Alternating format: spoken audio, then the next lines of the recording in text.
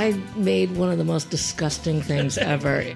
My sister had made some sort of baked chicken legs where the skin had gotten all crispy and she had put some sort of Italian dressing on it. I was younger and I tried to, mimic that, and it just wasn't cooking. I don't remember what temperature I put it in at. And for some reason, I got the idea that I should add milk. Whoa. You're listening to the Taste Podcast. I'm Editor-in-Chief Matt Rodbard, here with Senior Editor Anna Hezel. Today on the show, we have Anita Lo, New York City chef and the author of a new book, Solo, a modern cookbook for a party of one. Also on the show, we have Matt Sartwell of New York City cookbook store Kitchen Arts and Letters, talking about the new season. But first, Matt, what did you and Anita talk about? We talk about Anita Lo's very unique and special place in the New York City restaurant scene. She's a mentor, she's a leading light, but she's also one of New York's finest chefs, and she ran this restaurant in Nisa for years. We also talked about her latest book, Solo, which is cool. It's about cooking for one and how, there's lots of fun in actually cooking for one. It isn't all a big bummer. Chefs don't get to do it that much either. No, not at all. And she also tells a lot of really cool stories in the head notes, and I think it's a cool book. Here's Matt talking to Anita.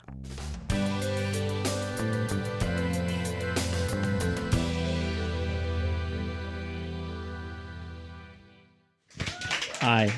Hey. So great to have you at Books Are Magic. I love this store. I've known you for a decade in the industry, maybe even longer, and you're just a connector, and you foster relationships with all sorts of chefs, men, women, gay, straight, et cetera, et cetera. You foster this vibe of just nurturing. How did you get into that position? And you can disagree with me too, of course, but but I just feel Mama like Lo. I didn't say that. Okay, I wasn't going there, but Yeah, I think owning a restaurant necessarily makes you someone who brings people together. You're creating community. I really found my community through the restaurant. Just even the community of chefs around the planet even has been wonderful. I want to start. I'm going to go back to your beginnings in Birmingham, Michigan. Because I'm from Kalamazoo. My sister lives near Birmingham currently. Did you, as a youngster growing up, did you embrace Detroit's kind of diverse food scene? Were you dining out in all the restaurants that the Detroit inner city and the suburbs have to offer? We did, and we also went, across the border into Canada to, have like really Straight Canada, nice. Canada, yeah. We don't it talk was right there. Yeah. Windsor. Yeah, Windsor. There was like some of the best Chinese food you could have there. There was a little French restaurant that we used to go to. I want to say it was called Le Bistro or something like that. But it was, but I remember loving that restaurant. So, and downtown, I remember having Italian tripe when I was young, and it was like, it was just the best tripe I'd ever had. Like you're 8 or 10 or younger. Yeah, I was young. My parents took me there, yes. So your parents really, it sounds like they fostered this environment of food. It's clear. Yeah, they were food obsessed, certainly. Yeah. Were they cooking as well? I mean, what was that like growing up? Yeah, my mom was a great cook. Both my parents worked, so we had various nannies from different backgrounds cook for us as well. So we had like lots of different types of cuisines. I think my stepfather cooked once, and that wasn't a good. That was good. That was only one time. I mean, tell me, going back, like what was like your first dish that you actually made for your family? Like what's a memory of early cooking for yourself? Oh my God, I made one of the most disgusting things ever. It was my sister had made some sort of baked chicken legs where the skin had gotten all crispy, and she had put some sort of Italian dressing on it. Which is not a bad thing fundamentally, right? Putting Italian dressing. Right. I was younger and I tried to, mimic that, and it just wasn't cooking. I don't remember what temperature I put it in at. And for some reason, I got the idea that I should add milk. Whoa. That was it. Midwest, I guess, in a way. Oh, right, exactly. We drank a lot of milk growing up, right? I don't really drink as much milk as I do. Oh God, yeah. I see people like older people in the Midwest drinking milk with their dinner. I'm like, ooh. Ooh. It's like milk and wine, 2 glasses. I've seen that. Yeah. Right. But you ended up, we'll jump around a little bit of the narrative, but like you made it to France though, right? Like after university, you ended up in France. Is that right? Yeah. Well, I was studying French in college. So. In college. And then is that where you started cooking professionally, or at least learning the professional craft of cooking? Exactly. Yeah. I ended up in cooking school the summer after my junior year in Paris. Okay. So, yeah. Which I think leads to the book Solo. The book is really unique in that it each head note, which is the text before the recipe, is a story. There's often a memory of travel or a memory of your restaurants. But tell me, let's go back to the days in France. I mean, what are some of the recipes in the book that are informed by these early days of your cooking career? Yeah, I mean, I think there's a braised short rib, and that takes a little bit longer, but the prep time is very minimal, actually. That's very French. That comes with a caramelized, glazed piece of endive. Mm-hmm. That's very French cooking school. And I love those flavors. There's also a salad in there that was, you could pretty much get in any of the, in any of the little cafes around. Yeah. The cafes even, where you just go and have a drink. They would have, I guess they were bistros, but they seem, from the outside, they look like predominantly cafes. Good. Yeah. You're very French in correcting me the difference between bistro and cafe. I appreciate it. Sorry. No, I'm a chef. I'm a little bit neurotic. No, and I try to write precisely and speak precisely. I appreciate it. Yeah. But why write about dining and cooking and being solo? It's when I saw this months ago in the list of books coming out, I was like, that's a really interesting idea. It hasn't really been done. It has been done. It's just there aren't a lot of cookbooks out there that have been written for one, but there's certainly Joe Yonan has written a couple. I'm drawing a blank. What is her name? Judith Jones had her book. Had one, yeah. And there's like Microwave Cooking for One, which is a big gag book. That book is right, kind of a funny joke. You can buy it for a friend. Yeah. But I think yours is like a modern book from a chef. I mean, this is kind of a unique element, though. Yeah, actually, I told some chefs at an event the other day, and they laughed at me. I was like, I'm ready to go for one. And they all just broke out laughing. I was like, okay, fine. It's selling really well. Yeah, it is. Yeah. I like that. Good one. Yeah. There's a lot to unpack there, but we'll keep it. But wouldn't it be actually more pragmatic for a chef? Because a lot of chefs do cook for one after shift at home if you are making food at home, right? Yeah, I mean, I think most of us probably aren't cooking at home after, we're picking up something on the way home, or we're picking it food all night on the line. And then we eat staff meal as well. So, yeah. What makes a great solo meal then? I think a great solo meal is it fills your need at that moment. So it should fill your time needs as far as how much time you want to be spending in the kitchen cooking, which could be, sometimes I want to spend, several hours just to have that meditative cooking experience. Sometimes I just want to get it on the table as fast as possible. It should also fill all of your craving needs. And, I think it should be balanced if possible. But sometimes not. Sometimes super decadent. Sometimes super decadent. Yeah, exactly. Yeah. Which I love. Well, have a salad with it. If you're going to have mac and cheese, maybe have a salad. I love it. Yeah. This is a really interesting story about the last date you had with an Icelandic artist. She said she was quite the artist. She was beautiful, but she made amazing sculptures. Oh yeah, she was. I fell so hard for this woman. We dated for about 2 weeks. 2 weeks. Yeah, we had. Yeah, it's like, I will have your babies. Yeah, calling the U-Haul right now. Yeah, it's terrible. Can I back up? This is this is a head note for a recipe: Arctic char and a shower of skyr, which is Icelandic yogurt. Skyr. Yeah, and Arctic char is all comes from Iceland as well. Okay, so the context is this is the head note that I read. So continue your story. Okay, yeah, and the recipe actually is not that great of a recipe, but I wanted to include this story. So on our last date, it's been 2 weeks, and she says, "Okay, meet me in Riverside Park." And so we're walking up the park, and we're talking, and ambling, and she's picking up like things to use in her art, and suddenly she's like, "Do you see that?" And it's basically like a dead body. It was like a head. Basically, it is a dead body. Dead body. Yes, thank you for correcting me.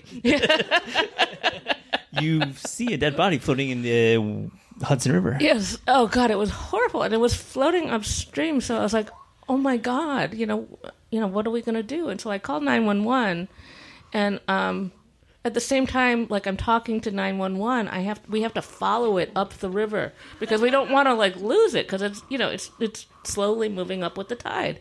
And I'm talking to the EMT. They keep on changing from the EMT to the fire department to the police department, and everyone wants to know where we are. It's like it's like, give me your cross street. We're in the park. I don't know what cross street we're at. I'm like, and so finally, after about a half an hour of this. We get all the way up to like the end of the park. They come and meet us, and they find them, and then and apparently the guy had committed suicide, and they never found the body. But then we go for dinner, and this was like those. Where did you go? Do you remember? Somewhere in Harlem. Oh, we went to what's the Miss Amy Ruth? Because we're up in Harlem at this point. We walk all around Harlem. We go to a couple of like Senegalese grocery stores and stuff like that. This is the longest date ever. I think it was maybe 8 to 10 hours worth of date. Yeah.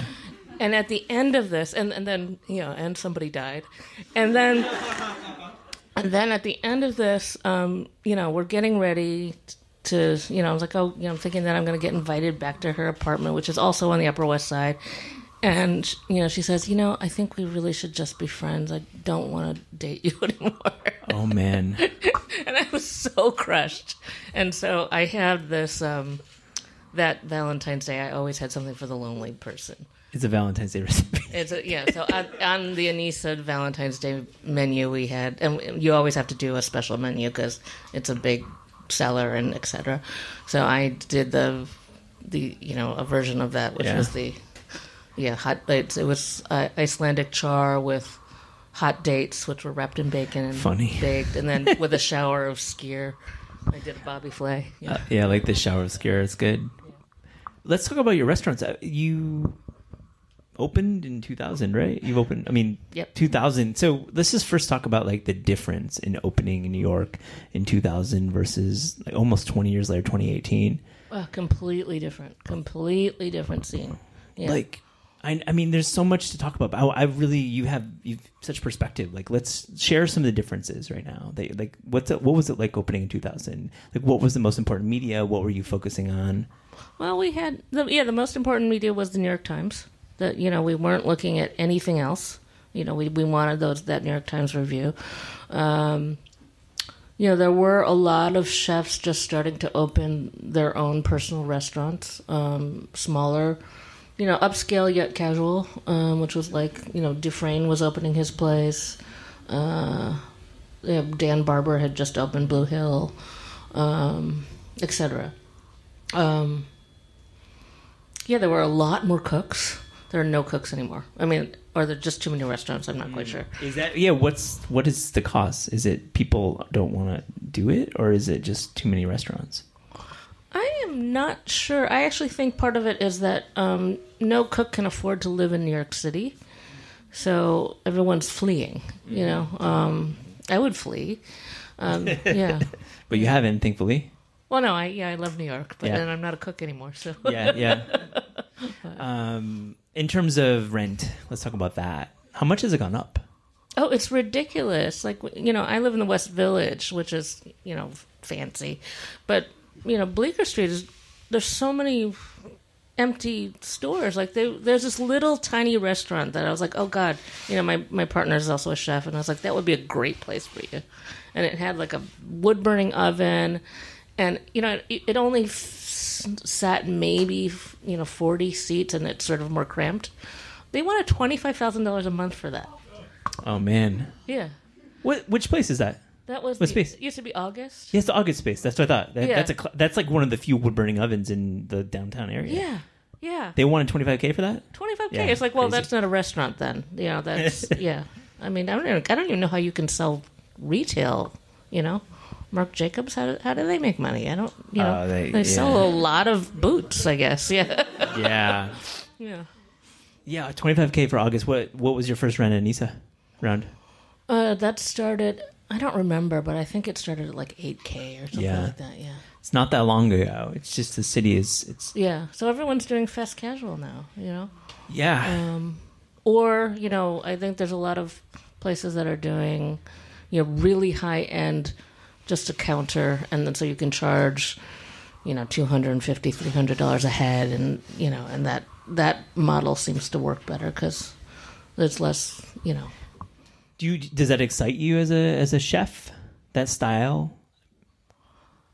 Well, not really. I mean, yes and no. I mean, I love eating, getting that sort of personal attention from a chef, but I personally can't do it anymore. I had, I literally worked myself to the bone. My knee just, I ground away all the cartilage and had to replace it, and it hasn't been that successful. So, yeah. I mean, outside of the physical, your physical condition, do you miss cooking? Do you miss working in a restaurant? Yeah, I mean, there's certain things I miss about it. I don't. Yeah, but overall, I think I made the right decision. I'm, happier. I think. Good. Yeah. But is there one thing you miss? Oh yeah, absolutely. Yeah, I miss having, I miss cooking and having someone clean after me. That's awesome. Yeah. I miss all of my little, microgreens. I miss having like that entire, having that big walk-in refrigerator was kind of awesome. Yeah. I mean, let me just be straight up. You're so modest, but Nisa was an amazing restaurant. Oh, it was an amazing. I think there's so many fans in here, and we miss having you, and we miss that restaurant, like for real. Oh, thank you so much. So I hope at some point you will be cooking again in some way. Yeah, I'm hoping to get. So there's a round of applause in the back. I liked hearing that. Yeah. I'm hoping to. Yeah. Thank you. Yeah, I'm hoping to get some sort of long-term consulting gig where, like the boys do, where you go in and you set it up and you make sure it's running well, and then you just sort of check in every once in a while. That's something that my body could handle, at least. Yeah. You refer to Nisa in the present tense in the cookbook, though. Well, it's because I wrote it when we still had it. Is that what it was? I thought it was maybe like a sign of things to come. Yeah. Okay, it was just more of the time. When you say the boys, what does that mean exactly? You said the boys. There's a lot of boy chefs that get those. Like there aren't too many girl chefs that get those deals. I didn't want to. I wasn't necessarily going to go into that. I don't think I sent you that in the question prep, the gender and the boys. But how are you feeling right now about the boys in the industry? Keep it very vague and very open. That's a really that's a Pandora's box right there. Yeah. You really want me to go there? I do, actually. I think some people in the room would like you to. Yeah, How are you feeling right now? Yeah. How are you feeling about your industry that you've really fostered all these relationships? That was the first question I asked. Yeah, I mean, I think it's it's high time that we've had this reckoning, and it's nothing's been solved. That we still have a lot of work to do. So, yeah, I mean, I don't think we should be patting ourselves on the back anytime soon. I mean, did you witness a lot of abuse in the kitchens? Of course. It was that's what it was. It was just, especially when you grow up in the French system, it's like a military. Yeah, and then that, the sexual harassment is something that, I would assume happens in, every industry. I think it's particularly bad in restaurants, just because that's been the culture. And that culture needs to change, which I think we're, people are opening restaurants that do treat their employees better, and that's Yes. and that those are men and women that are doing that. So we just need more of them, and we need that across the board now.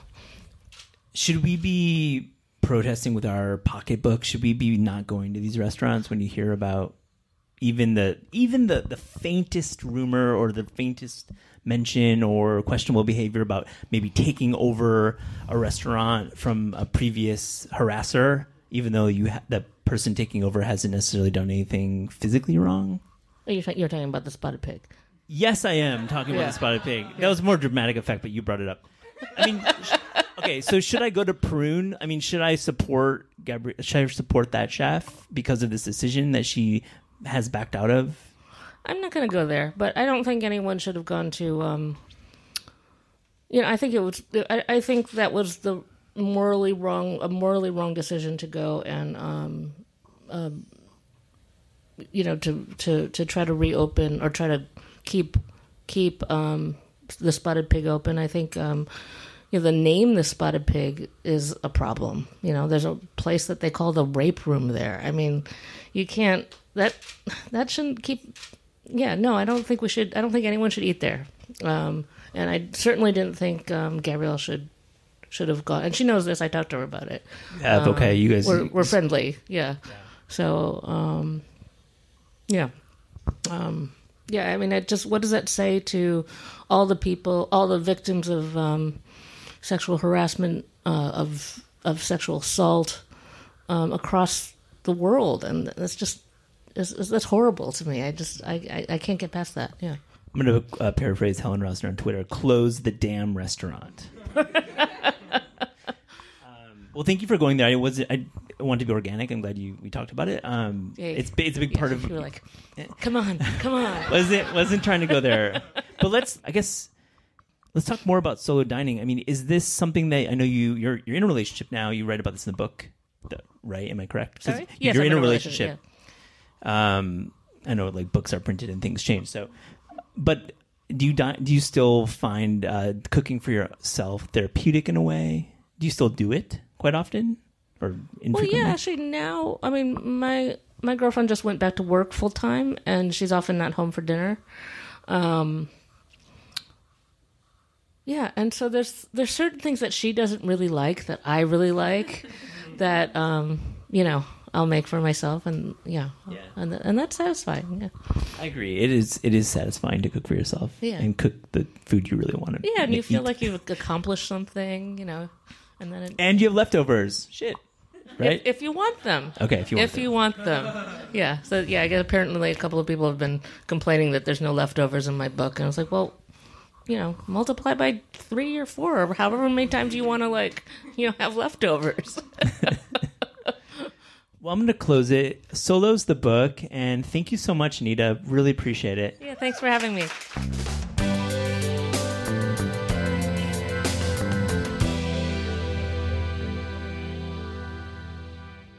Here's Matt with Matt Sartwell of New York City cookbook store Kitchen Arts and Letters. Matt Sartwell, thank you for joining the Taste Podcast. Delighted to be here. Thank you for having me. You're welcome. I've been a customer at Kitchen Arts and Letters since, I think, 2003. I moved here in 2002, so I only had a year where I didn't know of your existence. Well, we're glad to have you a part of it. As a small business, you're always learning that you have to keep getting the word out, and you think you've saturated the market, and you never have. And I wanted to ask you to come in to talk about the fall season, which is typically the big season for cookbooks. But first, just tell me, why do you love cookbooks? I love cookbooks for the most part because they end up being another way to tell a story. I think that's one of the most important things that books do for people. And cookbooks can tell a personal story, a cultural story, a historical story, sometimes all three of them together in very intimate and interesting and intricate ways. And if you're talking about food, which is something that you engage in every day, for the most part, then you're telling something about yourself and about the place that you've come from and the place that you're in. And there can be cookbooks that are extremely practical. How do I bake something that's gluten-free? But most books go beyond that, and they tell you something about why it is that somebody's excited to be in the kitchen.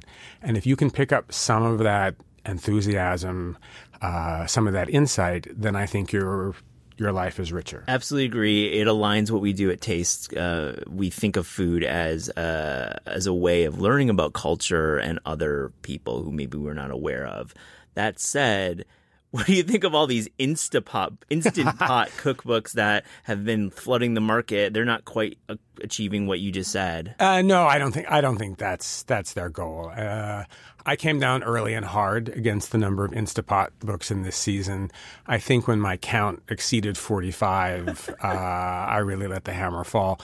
I'm carrying 2, and they're both by Melissa Clark because I know and trust her. And I'm sure there are other nice ones out there, but that's been completely adequate to our needs. Publishers are always obliged to chase a certain number of trends.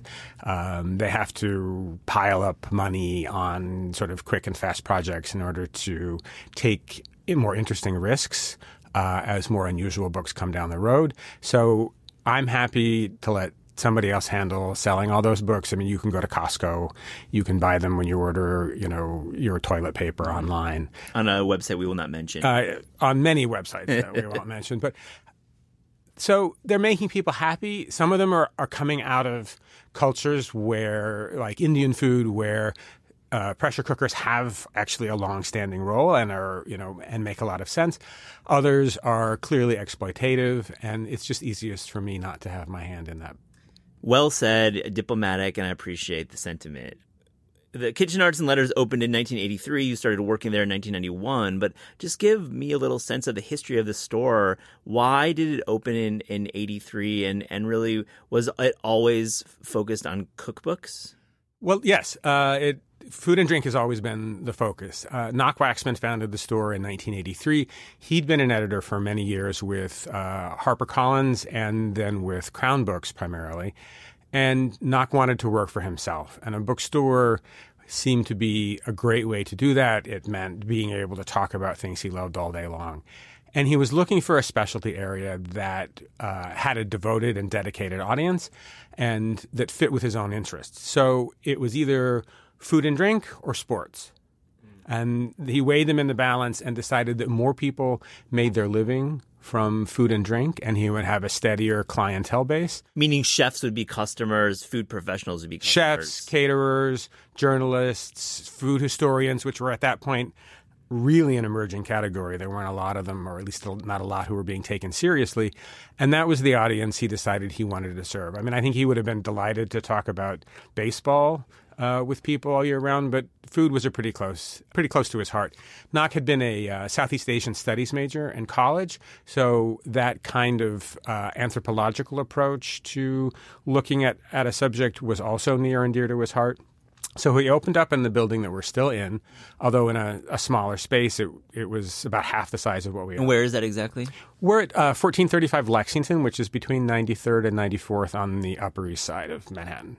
And we're in an apartment building where the people who run the co-op board love us. So it's been a real boon to us in the age of soaring Manhattan rents that we're loved by our neighbors. Oh, that's such a good thing. I had no idea that you had that sense of community with your landlord. Yes, it's given all the stories you hear about people in New York having their rents jacked up, we've been extremely fortunate. I feel Bonnie Slotnick got a similar deal for a new shop in the East Village too. Yeah, she got really badly shafted by her old landlord, and she found somebody who was delighted to have her there, and that makes all the difference to a business that is less about turning everything over as quickly possible and more about making people happy when they come in the door. And also serving a purpose for the professionals in search of these out-of-print books. I mean, it's nice to have a community, but you really are serving a purpose for a very specific profession, which is food professionals. And you want someone to come in not to feel the pressure of buy. I have to make a sale to you today. So in a place like a bookstore where people want to come in and ask questions as much as they want to necessarily shop, not having to make a giant rent not every month is helpful. Julia Child and James Beard were famous customers. I think Anthony Bourdain mentioned it often as one of his stores. Do you have any memories of these famous customers? Well, My experiences with Julia were entirely limited to the telephone. And I have to say there was still something of a thrill to pick up the phone and hear a voice on the other end sort of fluting away saying, "This is Julia Child." So, but Knock, remember the very first time she came in, the store had just gotten a write-up in the Times, and Julia came in and she was sort of fluttering and excited to be there. And she went to the French section. She kicked off her shoes. She sat down on the floor and pulled literally every book on French food that the store had off the shelf. So she had a really delightful time. Beard was mostly a phone customer. He was at the end of his life when the store opened, but he was very supportive and sent a lot of people to us. Barbara Kafka, who was one of his strong disciples, lived in our neighborhood, and she was relaying stories to him and information. Over the years, we've seen a lot of people. Edna Lewis used to come in, really remarkable, striking woman. I mean, even if you had no idea that one of the major American chefs was in the store, she arrested your attention because she had so much presence. And over the years, we've continued to see leading chefs, people like Wiley Dufresne and Dan Barber come in, Alain Ducasse. I remember I was a snowstorm in February, and I was sure nobody was going to come in for hours and hours. And suddenly I looked up, and there was rather incongruously, a man in a cowboy hat who spoke only French. And it took me about 2 minutes to realize that it was Ducasse. Ducasse, wow. And we try to keep the store relevant to people at the high professional level, people at the home level. It's a bit of a balancing act. But if you talk to people a little bit, you can learn what they're hoping for and try and find them the right book. And our chefs coming in, I've heard stories where they'll come in and, maybe they work for a large company and they'll buy maybe 10 books, 15 books if they're focusing on a new dish or a new special or even a new concept. Yes, that's one of the things we do. Sometimes people call up in advance and say, "Hey, I'm coming in 2 days. Pull out everything you can on this particular thing." I can remember Alex Guarnaschelli came in once and sort of burrowed into a corner of the store, and I spent hours ferrying all kinds of things over to her because she kept reading something and moving on to another idea. And, she left with 4 bags of books. So, it wasn't that she was just hogging my attention. Of course not. And that's such an amazing part of your store is that you'll have these repeat customers come in and buy massive quantities and not do the easy thing, which is like click, click, click, click, click, right? Well, yeah. There's something to be said for actually looking at the book before you make the purchase. And websites are terrific. We have a website. We're happy to sell books that way. But I think when you're looking at a website, you're largely getting a handle on the book as the publisher wants you to think about it, which isn't necessarily the way you need to understand it. You may not, you're asking a question that is tangential, and you have to figure out whether the book does the job. And by spending time with it, you can. Let's talk about the new season. We're dropping this in December. It's the midst of holiday gifting. It's when a lot of cookbooks are sold. So what are you seeing this fall? What are you liking? What aren't you feeling so much? This fall is a crazy time. I've been known to rage a little bit about how much gets dumped into the fall. I love your presence, by the way, on social media and Facebook. I love it. It's so great. It's not rage. It's like polite rage. Well, I understand that there are people out there writing these books who really don't want to hear them slammed because they've poured their heart into them. But I think publishers as businesses make some decisions that aren't always necessarily in their own best interest. So this fall we have some really amazing, powerful books. So we have the new Renee Redzepi book on fermentation from Noma. This is a technically very complicated book that makes sense for people who are either really into fermentation or who are running a restaurant and need that kind of material. We've sold hundreds and hundreds and hundreds of copies of this book. And that's selling right alongside Yotamata Lengi Simple and the new Ina Garten Cook Like a Pro. And these are all books with incredibly high profiles that have no trouble selling. People just walk in the door. They already know they want. They ask for it. Where is the new Yotam book? Exactly. Yeah. Because those are people who have really established their reputations. What makes it harder in the fall, then, is for people who aren't really well known to get their book out and to get attention. And there are a few things that can sort of rise to the top amidst all the noise. and I don't really mean to call Jutta Madalenghi and Renee Redzepi noise, but those books like that can suck all the air out of the room in a way. But Nick Sharma, for instance, has a book from Chronicle called Season, which is a really remarkable flavor adventure. He's pulling things out of his Indian childhood. He's drawing on some of what he knows and his training as a scientist, and is also the fact that he now lives in California and he's got access to all these amazing foods, and he's producing really fascinating, flavorful food. It doesn't look like anybody else's book, and that's surprising. Do you have a soft spot in your heart for debuts, for first-time authors, like trying to give them that little bit of boost that maybe they need, unlike the other authors who maybe have their fourth book coming out? We do. We always look for something that we can turn people onto, that they might not be seeing, books that might not be getting a lot of attention. And there are some people who we've stuck with all along. Every time a new Diana Henry book comes out, we're behind that really hard. I mean, she's on her 9th book, but from the very first one, Roast Figs, Sugar Snow, we'd fallen in love with her. So we're happy to give that a push.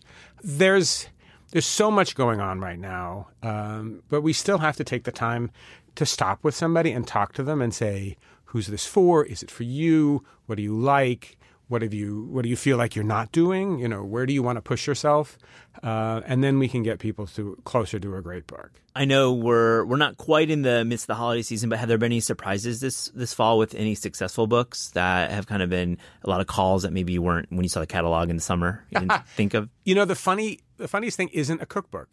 There is a small paperback by a guy named Joe DiStefano with photographs by Clay Williams called 111 Places in Queens to Know. And it's primarily food. It's a guidebook. It's in the window, and people are coming in all the time to pick it up. I am so excited to see a book like that get attention because it's coming from a small publisher, but it's speaking to something that people wanted to know, even if I hadn't anticipated that it would be anywhere near this big. What aren't you as hot on? And you'll be diplomatic, I'm sure. Well, I mean, you're not going to be diplomatic. Now I have to be diplomatic. No, you don't have to be diplomatic, to be clear. Setting aside the flood of Instant Pot books and the sort of, formulaic check 3 dietary restriction boxes, we're still finding that publishers are looking at where they've succeeded before and repeating. So I get a new Italian book, and it's about Tuscany or Sicily or Rome. There are great books out there on Tuscany and Sicily and Rome, and some of them are quite recent. But if you came in and asked me for a book about Basilicata, I couldn't provide you one. If you came in and asked me for a book about the Alto Adige, or even a book about the food of Milan, which is the biggest city in Italy, the most traveled to place. And the wealthiest. And a place with incredibly overlapping culinary traditions. There's nothing from American publishers. If you asked me for a book about famous places like Normandy in France or Alsace, where the food is distinctive and has contributed a lot to American restaurant culture because of chefs who have come from there, there are no books. And then that says nothing about whole continents which are largely ignored. So we struggle all the time to find interesting... Let's keep rolling with this. When you talk about continents, are we thinking about maybe Africa? Thinking a lot about Africa. There are some bright exceptions. Pierre Thiam's books on Senegal have been brilliant, but why the hell are there no books from a major American publishers on Ethiopian food? And that's a question I've been asking them for 2 decades.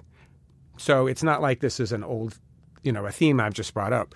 There are all kinds of parts of the world like that where there are distinct, rich traditions that deserve full-scale explorations, and where I think the food is going to really pay off. I think there's a lot to be said about the food from these places, and because no editors go on vacation there are no books. And it's the same way, find a book in English on Venezuelan food.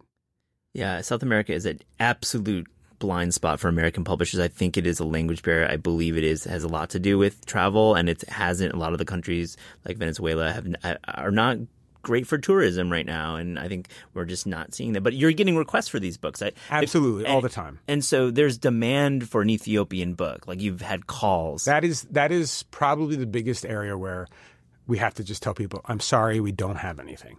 There have been a few Ethiopian books independently published in the United States by people of Ethiopian heritage. They last for a time. Some of them are good, but those small self-publishers don't usually stick with a book for a long time. It's a lot of effort to keep a self-published book going, and unless you're making a pile of money at it, eventually you're going to say, I'd rather spend time with my grandchildren.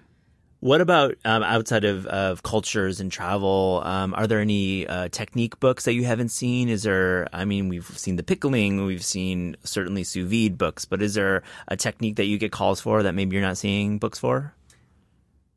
For the home audience, I would say no. I think great technique books can still come along and find an audience, but it's not as if I would identify a crying hole. There are some specific things in the pastry world where books have been scarce. Until 2 years ago, we didn't have anything recent on the exciting topic of laminated doughs, which sounds esoteric, but if you've ever enjoyed a croissant, you really appreciate somebody who knows how to make a laminated dough. Somebody called the other day and asked for books on chocolate panning, which is the process by which things are tumbled for a long time in a chocolate coating so that you get a very round, smooth surface around, say, a nut. And there are no books on that.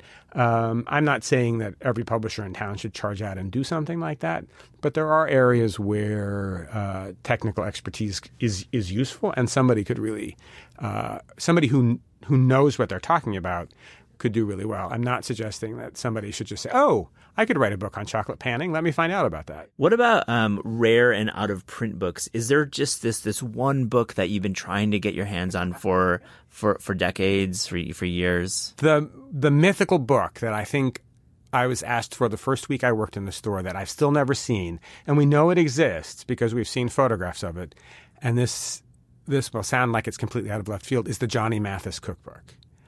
And there are people out there who are desperate for this book. There are Mathis fans, I think, more than cookbook people, but it's incredibly elusive. That's been the real hard one.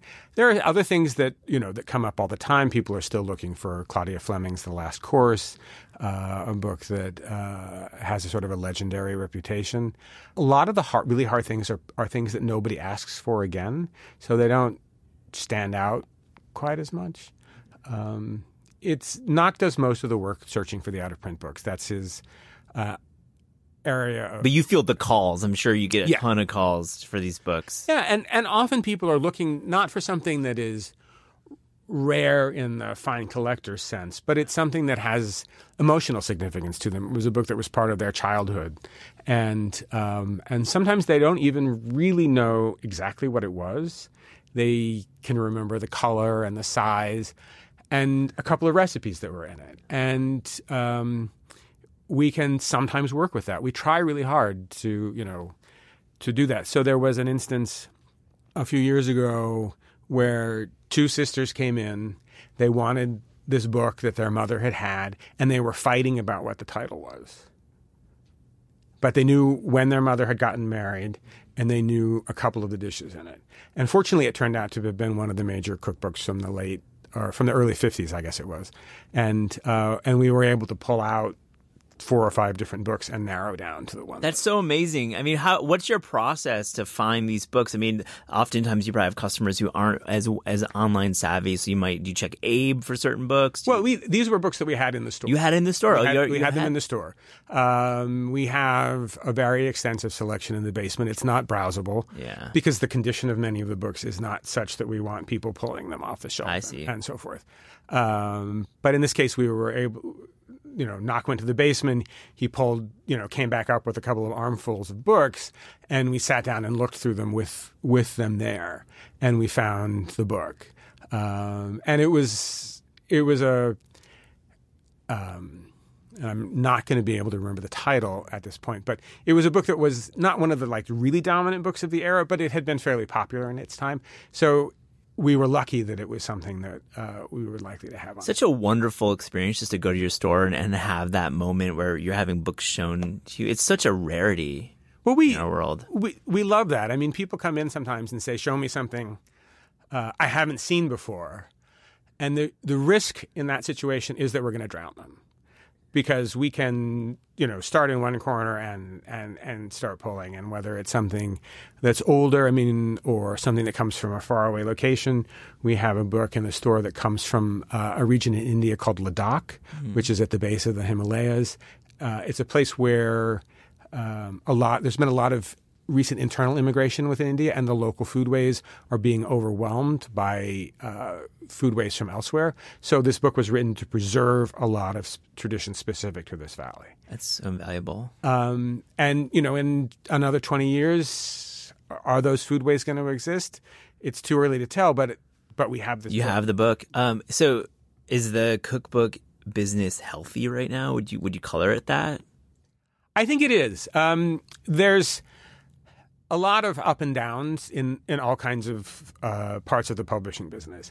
And I think one thing that gets forgotten is that there are sort of two broad types of cookbook buyers. Those people who buy a cookbook once a year as a gift for someone else, and they're not really serious about it. And then there are people who are in the market year-round, who are always paying attention and so forth.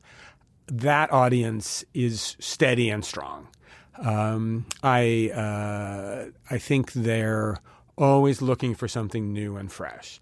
There is that audience that, buys a gift for their aunt or uncle or girlfriend or boyfriend who looks for a name that they recognize, and name recognition may be all that's necessary. But we're in an era where recipes are free. You can go online and type in... There's too many recipes, probably. Well, there are too many disconnected recipes. Good call. You can go in and, type in blanquette de veau or lemon bars and come up with lots of recipes from them. But you don't necessarily know anything about the person whose recipe, who's providing the recipe. Have they ever eaten blanquette de veau in France? Do they care about its relationship to traditional preparation, or do they want it to be ready in 20 minutes? And that's not happened in 20 minutes. Probably not. No, but maybe with some cream of mushroom soup. There's probably somebody out there who's tried. And so when you buy a book, you're getting a lot of knowledge about the person who's presenting you this material, and they're telling you how they've gotten to the point where they know enough to write this recipe for you. And a book that doesn't deliver some of that story, a book that doesn't make you a promise essentially and show you how it's trying to deliver that, is probably not going to be a successful book. And the astute writers that we have today are giving you a story of some kind. They're drawing you in, they're helping you along. So whether it's, Julia Turshen talking in her books about how she cooks for her wife and how making her wife happy is a big part of making herself happy in the kitchen, that's a story that you understand that this is part of a happy home, and good food can make for a great table conversation and a great evening after a hectic day.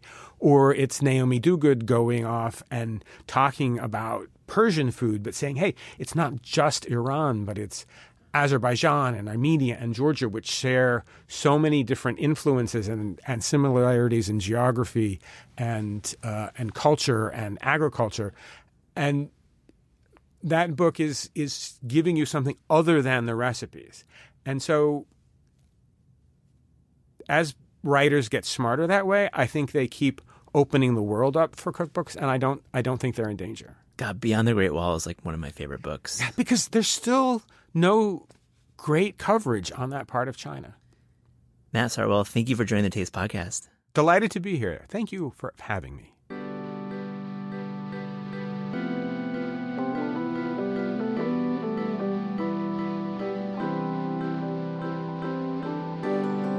The Taste podcast is hosted by Matt Rodbard and me, Anna Hezel.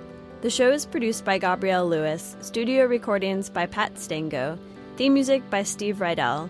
Interviews are recorded live at Books Are Magic in Cobble Hill, Brooklyn, and at Penguin Random House Studios in Manhattan. Visit Taste online at tastecooking.com. Thanks for listening.